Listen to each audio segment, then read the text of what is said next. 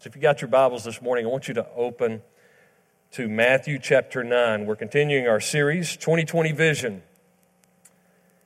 Let's see what it would mean to see the world through His eyes. Thank you for standing in honor of the opening of God's Word. We're going to begin reading in Matthew chapter 9 with verse 35. After Jesus had already become very public with His ministry, it says He went about all the cities and the villages, teaching in their synagogues, preaching the gospel of the kingdom, and healing every sickness and every disease among the people. But when He saw the multitudes, He was moved with compassion for them, because they were weary and scattered like sheep, having no shepherd. Then He said to His disciples, "The harvest truly is plentiful, but the laborers are few." Isn't that what He had said in the passage that Jeff read earlier as well? To the disciples after ministering to the woman at the well, the fields are ripe unto harvest. Open your eyes.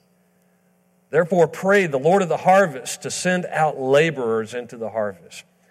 Father, we do pray that You would send out laborers. I pray that You would show us this morning, each and every one, the labor, the work, the job You've called us to, that we might be empowered by Your Holy Spirit and passionate about reaching our world for Christ. Lord, I pray that You would speak to us, each one individually. I pray that You would speak to us as a congregation, as Your family today, Lord, that we would respond with obedience. We pray this in Jesus' name. Amen. You can be seated. April and Owen Beaver had a 16-year-old son who tragically lost his life. He happened to be an organ donor. I saw a video recently of how they finally met the man. His name, get this right, Chuck Shelton. Dr. Chuck Shelton was the one who was the recipient of their son's heart. And when they finally had the opportunity to meet Dr. Shelton,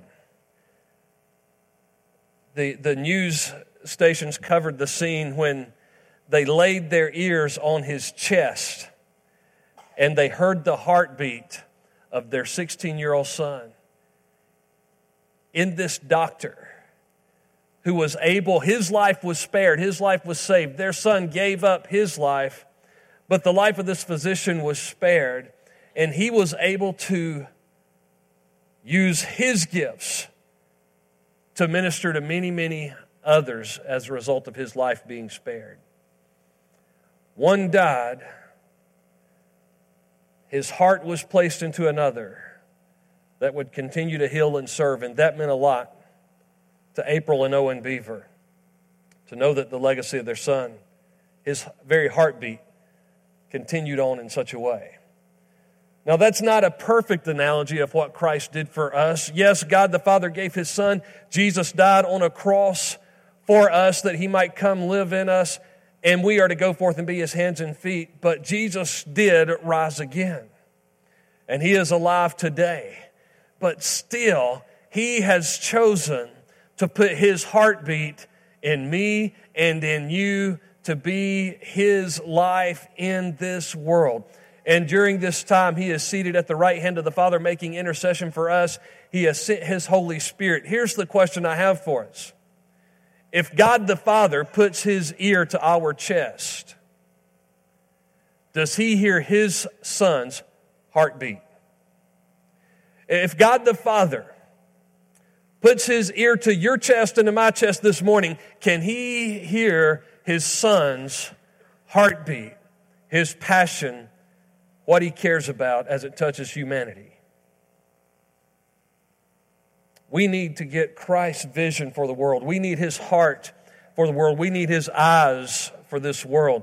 And as we talk about vision, let's remember what we discovered last week in the message, that the vision, first and foremost, has to be a vision that comes from God, and it has to be His vision for people. Matthew's gospel lays out a wonderful vision for kingdom impact. It is the royal gospel. It shows that Jesus Christ is the King of kings and He's the Lord of lords. And right now at this moment, yes, He's coming again one day to establish His kingdom. I believe that there's going to be a literal millennial reign of Christ on this earth. And then I believe there's going to be a new heaven and a new earth where Christ will reign. And He says, to whom much is given, much is required. We will reign with Him for having been faithful in the things that He gave us to do. But for now, His kingdom is being established. His lordship is being established in the hearts and lives of people who trust in Him, thus becoming a part of the kingdom. The church, according to Matthew's gospel, some of you have heard me refer to that passage known as the cultural mandate in Matthew chapter 5, where He says, you're the salt of the earth and the light of the world. The church is to be a preview of coming attractions. We're to be living under the lordship of Christ in such a way that people get a glimpse of kingdom life and hopefully and prayerfully discover how they can become a part of it. We have an understanding of how we're to view God in the Scriptures, but I wonder this morning if we have an understanding of how God sees the world. Last week in our life groups, we talked about worldviews. But what's God's view of this world? How does He see the world? I think Matthew explains that as he even records the words of Jesus as He looks out into this world. Do we see the world the way Jesus sees it? Can we get to that point? Or, in the case of many of you, I know the question is this morning, not can we get to that point, but can we get back to that point? Because not only am I this morning feeling very compelled by the Spirit of God to urge you, to beg of you, let's get His eyes for this world. But as I was preparing my message this week, so many times I was brokenhearted for those who have had His heartbeat before, but somewhere along the way, they lost their passion for this world. And so I'm praying not only for many of us to get that for the first time, but for many of us to get it back as well. Can we get back to that point? Can we truly sharpen the focus? And if we can sharpen the focus, how can we sharpen the focus? What was Jesus experiencing? Let's look at the text again. Verse 35 reveals to us His commitment to His ministry. A commitment to His ministry. The word ministry is an interesting word, isn't it? When you hear the word ministry, you often think of those who are called into the ministry, right? They go off to some Bible college or seminary and they learn to speak some kind of King James English. We get images of people living in a monastery somewhere. Those are the ones who are called into the ministry, right? The word minister just simply means a position of service. Jesus was committed to His position of service. The problem, when we think of that phrase, the word ministry really broken down, the etymology of that word, position of ministry, the problem, or the position of service. The problem that most of us have is somehow over the years, after the days of the Reformation and even into the ecumenical and evangelical movements today, we have lost the word service and just focused on the word position. And so we see ministry and that ministry as a position that someone takes, and we get our eyes off the fact that all of us are called to minister. All of us are called to service. Because of the religious world, or even because of the political world, we've gotten trapped in thinking of ministry as position. God has said to those in leadership, lead with a servant's heart. But He's given us all ministry responsibilities. Serving. All of us are called to minister. Ephesians 4:11. I probably remind you of this too often, but let's be reminded again. God gave some apostles, prophets, evangelists, and then that last one is my responsibility, pastor, teachers, for what? The equipping of the saints for the work of the ministry. So all saints, if you're born again, the Holy Spirit of God has come to live inside of you. You are set apart. You are a saint. You don't have to die and then years later somebody votes you in as a saint. In the New Testament, those who were born-again believers were called saints. Now, the person sitting next to you may not look, act, or even smell all the time like a saint, but if they are born again, they are a saint. They're a saint. Joni, everybody tell you you're married to a saint? No, they won't tell you that. You're married to a saint. Now, Ben knows he's married to a saint, but sometimes, you might need to be reminded. Every one of us are saints. We're set apart for God's work, God's ministry.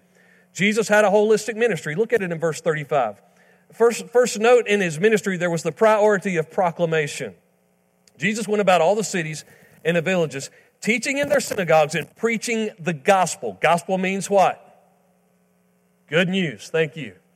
Gospel means good news. He was telling the good news. He was the way, the truth, and the life. He's the way of salvation. There is hope. There is life. There is a doorway into everlasting life, and it's Jesus himself. There's good news, and he's proclaiming that good news. So see here in this text and throughout all of the New Testament, the priority of the preaching and the teaching, the evangelism ministry of Jesus, sharing the good news, sharing the gospel. Romans chapter 10 really hits on this. After explaining the gospel of believing in our heart, confessing with our mouth Jesus Christ is Lord, that he is alive, it goes on to say faith comes by hearing in Romans 10:13, hearing by the word of God, but we can't call upon the one, or whosoever shall call upon the name of the Lord shall be saved, but we can't call upon the one in whom we've not heard, and we can't hear unless somebody tells us, and people aren't going to tell it unless they're sent. It goes on to quote the Old Testament, how lovely on the mountains are the feet of them who bring good news. This was the priority of the ministry of the Lord Jesus Christ, was the proclamation of the truth of the kingdom. And it's the priority. I enjoyed meeting with our Discovering Trinity class this morning. It's a priority. It's the number one core value we have as a church today, that we take this word and not only learn it ourselves, but that we share it with others. And so the proclamation ministry was a priority of the life of Christ. Paul, the Apostle Paul, would tell Timothy the same thing. Above all else, Timothy, what are you supposed to be about? Preach the word in season, out of season. Preach the word. There's going to come a time where people don't want to hear sound doctrine, but preach it anyway, in season and out of season. But notice there was another aspect. We might refer to this as the holistic ministry of Christ. You say, well, do we minister to the physical needs people have, or do we just kind of share the gospel? The answer is both. What else did he do in this text? Go back and look at verse 35. Not only was he preaching the good news or the gospel of the kingdom, it says he was healing every sickness and every disease among the people. Literally every kind of sickness, every kind of disease. He was ministering to the physical needs of the people. This reveals a couple things. First of all, as Messiah, it was revealing that his power was on his ministry. But even above and beyond that, it was revealing that our God is a loving and compassionate God that cares about every little detail that touches our lives. And when it gained their attention, what did he do? He proclaimed the gospel. It opened up more opportunities. What happens as a result of this ministry? See, he had been doing this for some time. In verse 26 in this same chapter, if you'll look back a few verses, as a result of his ministry, of the preaching and teaching of the gospel, even people like Matthew coming to faith in Christ and Jesus, sitting with those that the world had certainly labeled sinners, and rightfully so. It says the report of this went out into all of the land. His ministry of compassion had touched so many people that everybody was beginning to hear about, man, God is on this man. They may not have grasped the fact that he truly was the Son of God, but they knew he certainly loved and cared about people. And so the report of this was getting around. He had even raised a girl to life. He was caring and ministering in the power of the Holy Spirit, and word was getting out about it. But listen, there's a greater sickness than physical illness. there's a greater sickness that every single person in the world has been struck with. Look back a little bit further back than verse 26 to verse 11. This is part of Matthew's testimony, how he came to faith in Christ. He went to Matthew's house. He's hanging out with those who don't know God. And he says, Matthew writes, and when the Pharisees saw it, they said to his disciples, why does your teacher eat with tax collectors and sinners? When Jesus heard that, he said to them, those who are well have no need of a physician, but those who are sick. He says, you know why I'm hanging out with them? By the way, it wasn't that the Pharisees and the scribes and all the other Jews, it wasn't that they weren't sinners also. It was that these people understood that they needed a Savior. He says they know they're sick, and they have a sickness that's greater than this girl that had to be raised to life, who had experienced death. They had a sickness greater than anybody else he had laid hands on to restore their sight, to take care of internal and external illnesses. He said the greatest disease is sickness, and that's why I'm hanging out with these folks, is because I'm giving them what they need, the message of the gospel, the good news. And so both are necessary. We have two extremes today. Two extremes. Many mainline ecumenical denominations have gotten into when they refer to missions and ministry, it's all about social ministry and care ministry. And so they're doing wonderful things like giving people water to drink and food to eat. And they're giving tuberculosis shots. And they're ministering and doing missions in a lot of places that need food and need physical ministry and need social ministry. And all of that's important. But what's happening in most mainline denominations today is they're doing all that, but they won't dare say, oh, by the way, you need to put your faith and trust in Jesus Christ as Savior and Lord. They won't dare say, you've got a greater sickness. See, it's become politically incorrect to say that without the Lord Jesus Christ, you are a sinner condemned to hell, separated from God forever.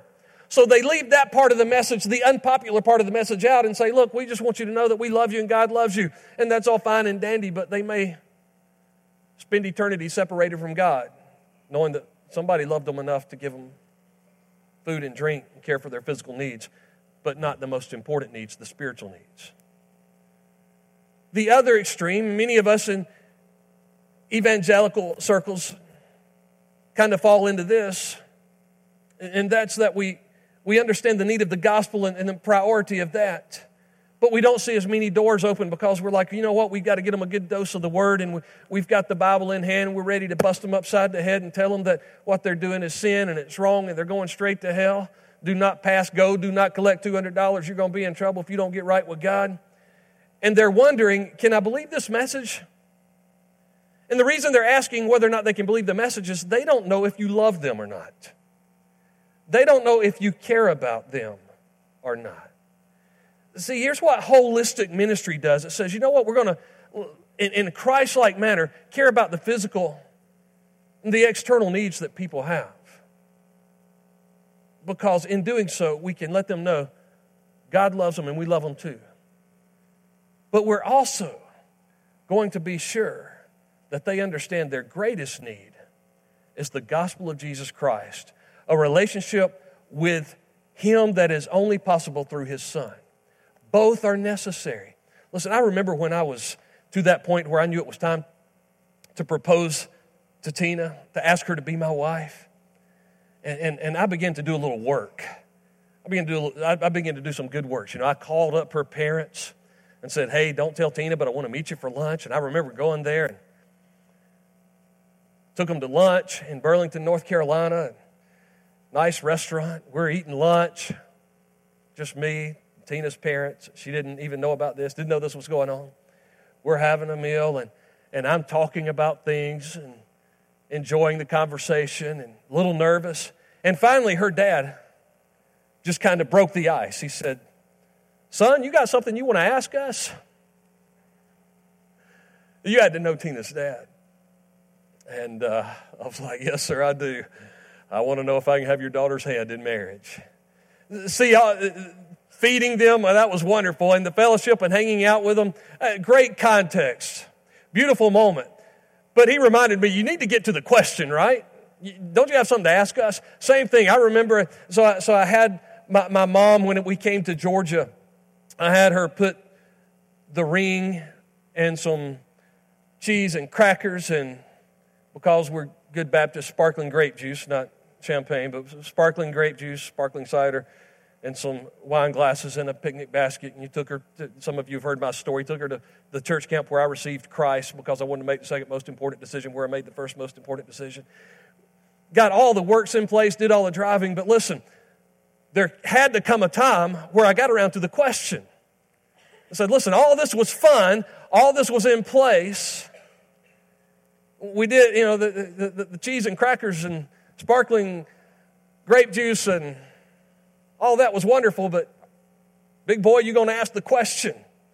And I got around to asking the question. You say, well, of course you were going to ask her parents if you could have her hand in marriage. That was the purpose. Of course you were going to ask her to marry you. That was the purpose of all of it. But listen, there are so many people doing social ministry all over this world. Physical needs are being met in lots of wonderful ways. But we're never getting around to the point of doing all that, and that's asking the question.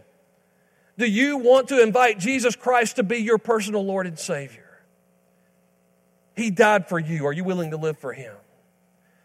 Holistic ministry says both are necessary.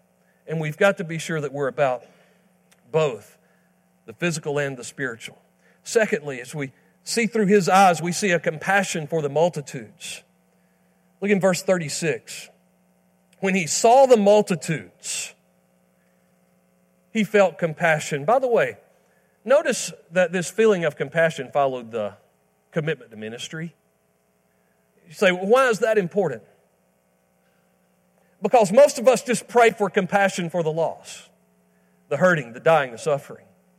And we'll even sing a song like the Brandon Heath song we did just a moment ago. Give me your eyes, Lord. Lord Jesus, I want to go on a mission trip, so just give me a heart for those people in Haiti, those people in the Dominican, those people in India, those people in China. God, just break my heart for those people. Listen, you know how you can get a broken heart for the people in China? Go to China. You know how you can get a broken heart for the people in Haiti? Go on a mission trip to Haiti. I never had a broken heart for the people in Haiti until I went on a mission trip to Haiti. Teenagers that went with us to the Dominican Republic last year, when did you get a heart for the people in the Dominican? And we tried to get a heart before we left, but when was our heart broken for the people in the Dominican? It was while we were over there. So see, we all the time say, Lord, just break my heart for these people. Give me compassion for these people. And God says, listen, if you will be busy about your ministry, you'll get a heart for them. If you'll commit to His ministry, you will receive His compassion for the multitudes. It's an action showing compassion, not just a feeling. The feeling often follows the actions. Why did He feel compassion? What did He see? As we learn to see through His eyes, what did He see when He looked at the world? Notice it says He saw that they were weary. Some translations may use the word harassed, exploited. We live in a world where most, if not all people, are very vulnerable and exploited.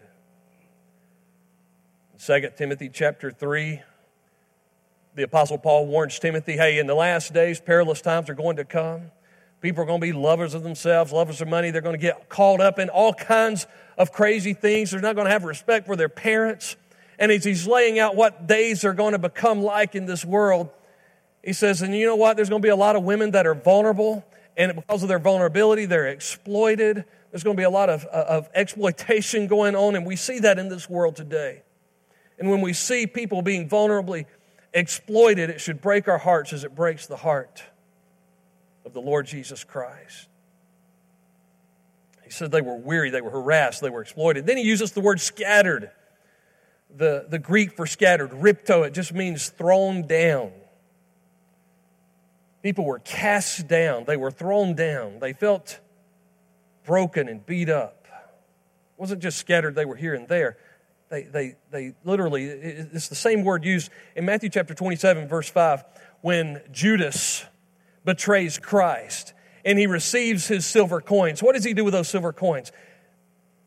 When he feels guilty about it, it says he just kind of throws them down. So they were scattered, but they were They were thrown down, and people in this world that are precious and valuable in the sight of God, many of them feel thrown down, scattered, rejected, broken. That's how Jesus saw people. Luke chapter 4. There's a demon-possessed man. Jesus comes on the scene and says the demons threw him down. People are battling demons of all kinds in the world today, and they're thrown down because of it. It's the same word that's also used when Jesus says that if you offend the children, you'd be better off to have a millstone around your neck and thrown down into the water, thrown down into the sea. And there are people in this world that feel weighted down, thrown down, burdened. That's how Jesus saw them, weary and scattered and thrown down. The image that comes to my mind when I see this, maybe because it's been on the news this week, but the Boston bomber, the one who bombed the Boston City Marathon last year, is on trial. And the U.S. has said we're going to go for the death penalty because we said this was a big deal. This was a terrorist threat. And I begin to see the images of those who were thrown down, even some who lost their lives, but those who were thrown down and scattered in different directions. That's how Jesus sees this world. That's what sin does to us. And some were running to their rescue, and that's what He's called us to do spiritually, is to see those who have been bombed by sin and thrown down. And He says, church, Christian, you're to run to their rescue. Jesus saw people that He saw sin had gripped them and thrown them down, and they were worse off than they even knew. What's throwing people down today? If the author of Hebrews had to tell us to lay aside the sin which so easily entangles us, then obviously different people struggle with different sins that kind of keep them thrown down. They're born with a sin nature separated from God, but there seems to be certain sins that just kind of keep people thrown down again. Maybe it's a drug or a drug and alcohol addiction. Maybe it's sexual behavior, and here lately it's become even more homosexual behavior. It's an affair, being involved in a relationship that God did not intend. It's a temper that someone can't seem to shake. So the Lord Jesus is looking at people and He says, you know what? They think this sin brings pleasure. They think this sin brings fun, but what this sin is doing in their life is it's throwing them down. It's casting them down. And it will get a grip on you, and it will body slam you. And we want to, as the church, I understand sometimes we want to come on the scene and we want to condemn that. Let's keep in mind a couple of things. Jesus came on the scene, John 3:16, for God so loved the world that He gave His only begotten Son, that whoever believes in Him shall not perish, shall not be ultimately thrown down, but have everlasting life.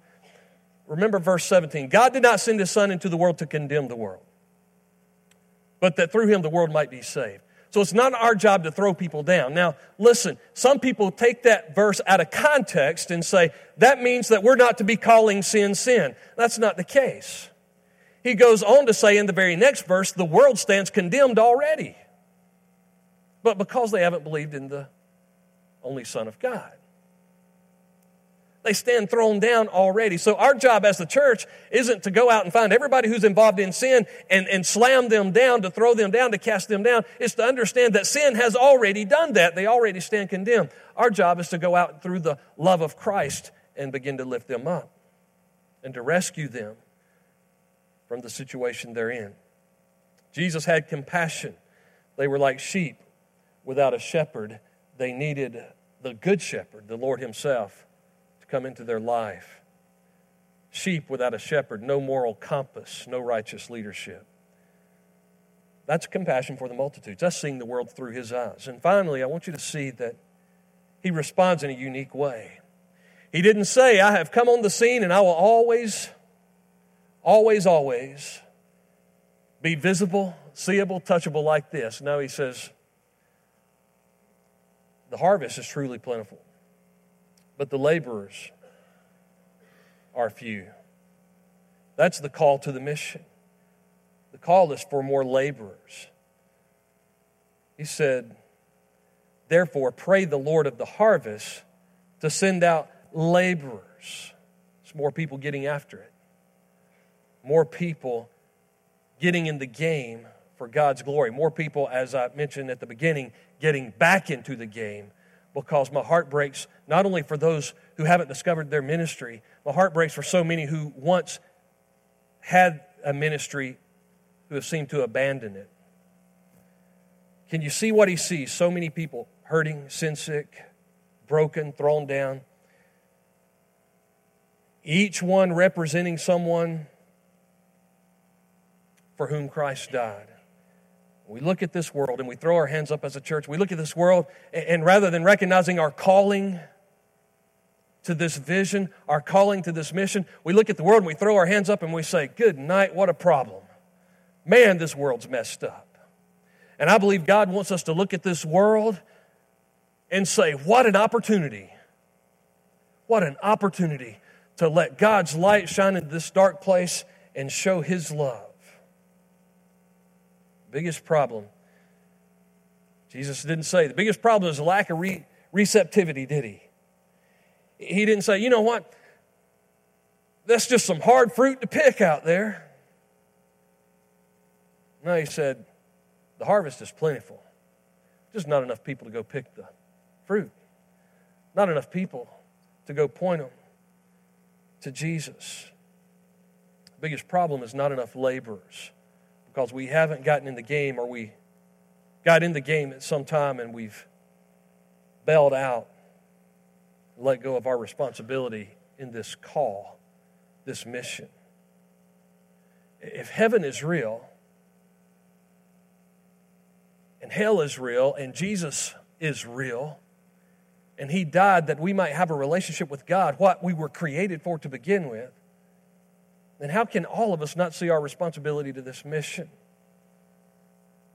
If you don't have a vision for people, if you don't have His vision for people, if you don't see people through His eyes, you'll lose your sense of calling. If you lose your sense of calling, you lose your heart. You won't hear His heartbeat in your chest. Lose your passion. May 22nd, 2010, an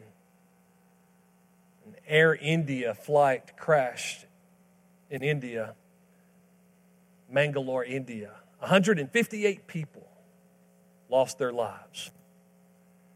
When they went back to listen to the flight recorder and everything else, they found out that the pilot, who was well trained, who knew what he was supposed to be doing, had simply fallen asleep.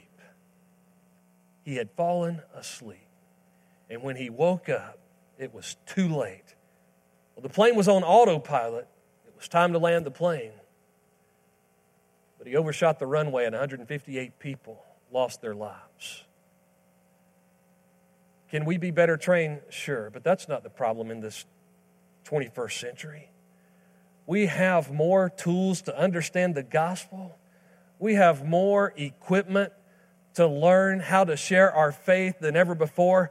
The church, because of things like the internet and all the other resources we have, many of us have as many books in our home today as a library may have had many, many years ago. We have all the tools. We have all the training. Most of us are equipped. Listen, if you remember how you came to faith in Christ, you already know enough of the message to point somebody else to faith in Christ. You know what I think the biggest problem is? The church is asleep at the wheel. As Jeff mentioned, 80% of this county will not be in worship today. 68% will not even profess identity with a local church. And even though a lot of them claim to be Christian, I have to agree with the old songwriter Keith Green, who said, going to church doesn't make you a Christian any more than going to McDonald's makes you a hamburger. A lot of people that claim affiliation, maybe they think they're going to heaven on their mama's coattails. I don't know, but they don't have a relationship with Jesus Christ. The church can't afford to be asleep at the wheel. because we'll give an account. I don't know about you, but when God puts his ear to my chest, I pray that he'll hear his son's heartbeat. Would you bow your heads with me?